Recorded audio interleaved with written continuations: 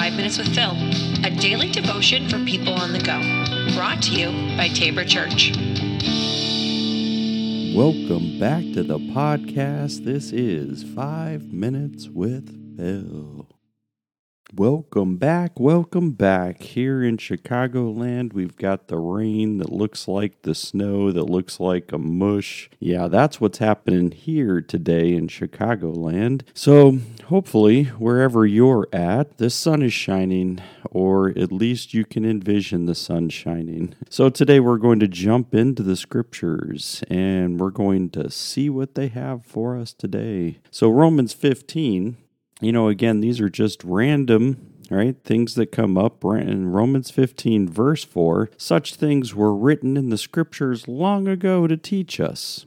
And the scriptures give us hope and encouragement as we wait patiently for God's promises to be fulfilled.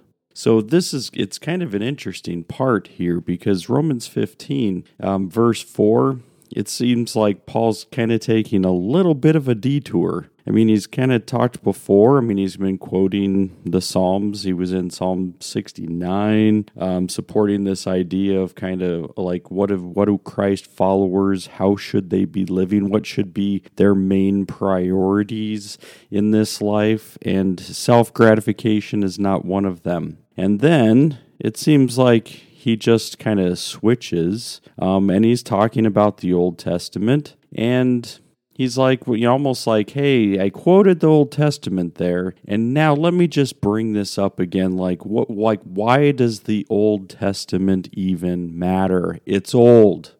Don't all old things, aren't they just all of a sudden obsolete? And we all know the answer to this, and that is no. It doesn't mean that because it's older, right, or because it's, way older than them in the New Testament, that all of a sudden it becomes obsolete. So what is Paul trying to be able to say here? Paul's saying, hey, he's like, it's true that Jesus died for you, rose again for you currently, right? And you've been released from these obligations, these requirements of the law. Paul's reinforcing that especially for Gentile Christians. Now, Jewish Christians, you can kind of say there might be some other things that are tying them into it. Whatever, we can get to that some other time. But what I think Paul's trying to be able to say is like, you've been released. So the former days, the things that were happening, when God first established his people, and there were things that were written there that you're like, you don't have to follow those things anymore. This is not something that you need to be able to live into as the God's people in the New Testament. Now, I know that there's still some people who would argue with that, but it's the truth. You've been released from that. Now, what do we do, though? Do we just say, oh, well, because we've been released from that, all of the Old Testament is obsolete? No. What does Paul say? Such things were written in the scriptures long ago to teach us. And the scriptures give us hope and encouragement as we wait patiently. So this is, again, part of the Advent story. This is the reason why we're talking about this today, is that there's, words just like, hope, that is one of the key themes of Advent. But you also get another one. Wait patiently. Waiting patiently for God's promises. Right? Waiting patiently for God's promises to be fulfilled. Now we look at the old and we're saying, we're looking at it, especially the bulk of the prophecies about the Messiah. A lot of them are in Isaiah. Like there's a lot of messianic stuff in Isaiah. And if you're looking at 700 years before Jesus comes in the flesh, God was still talking about the Messiah. So you're saying this is important. Not that you are holding or being held to another kind of set of values or restrictions or whatever you want. No. We are looking at the freedom that God has given to us through Christ Jesus. But it doesn't mean that all of this is obsolete. It means that we can go back and say, hey, what a wonderful joy it is to know that what God spoke is actually the thing that came. God said, a virgin shall give birth.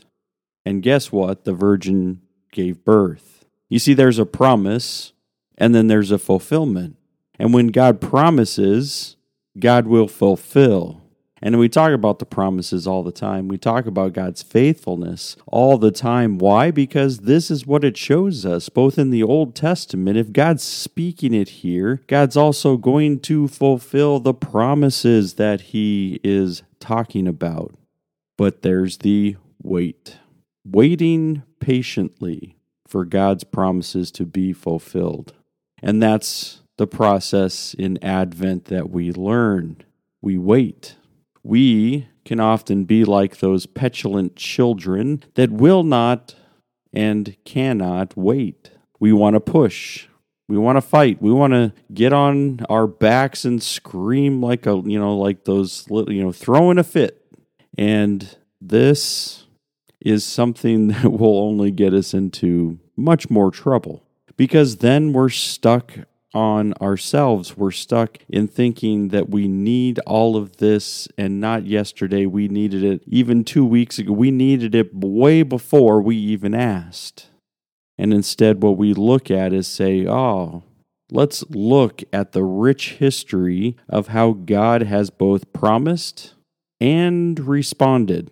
And here's, the parts about waiting is like, will we see Jesus face to face? Will we see Jesus come back again in our lifetime? I don't know. I mean, a lot of people I know currently, I hear lots of people talking about, like it's going to happen soon. And I'm like, but every generation thought it was going to happen soon. If we're stuck on that, then we are going to really live our lives in such a way that it can be really convoluted. And instead, what we look at is say, no, God promised it, God will fulfill it. I don't know when. Maybe I'll see it, maybe I won't. But it doesn't mean that God's not going to fulfill it. And so we go back to this verse. God spoke these things long ago. We've seen both a promise made and a promise fulfilled. We've seen the promises of God that God makes, that God fulfills. And so the same promises that are true then are still true for you.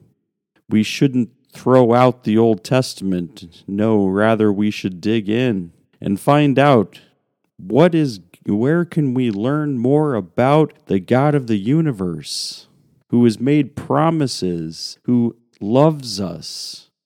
And we want to be able to live into that, to really find out how we can trust in the promises of God and to wait patiently for those promises to be fulfilled. All right, everybody, we're going to end there for today. We'll be back again next week. Take care.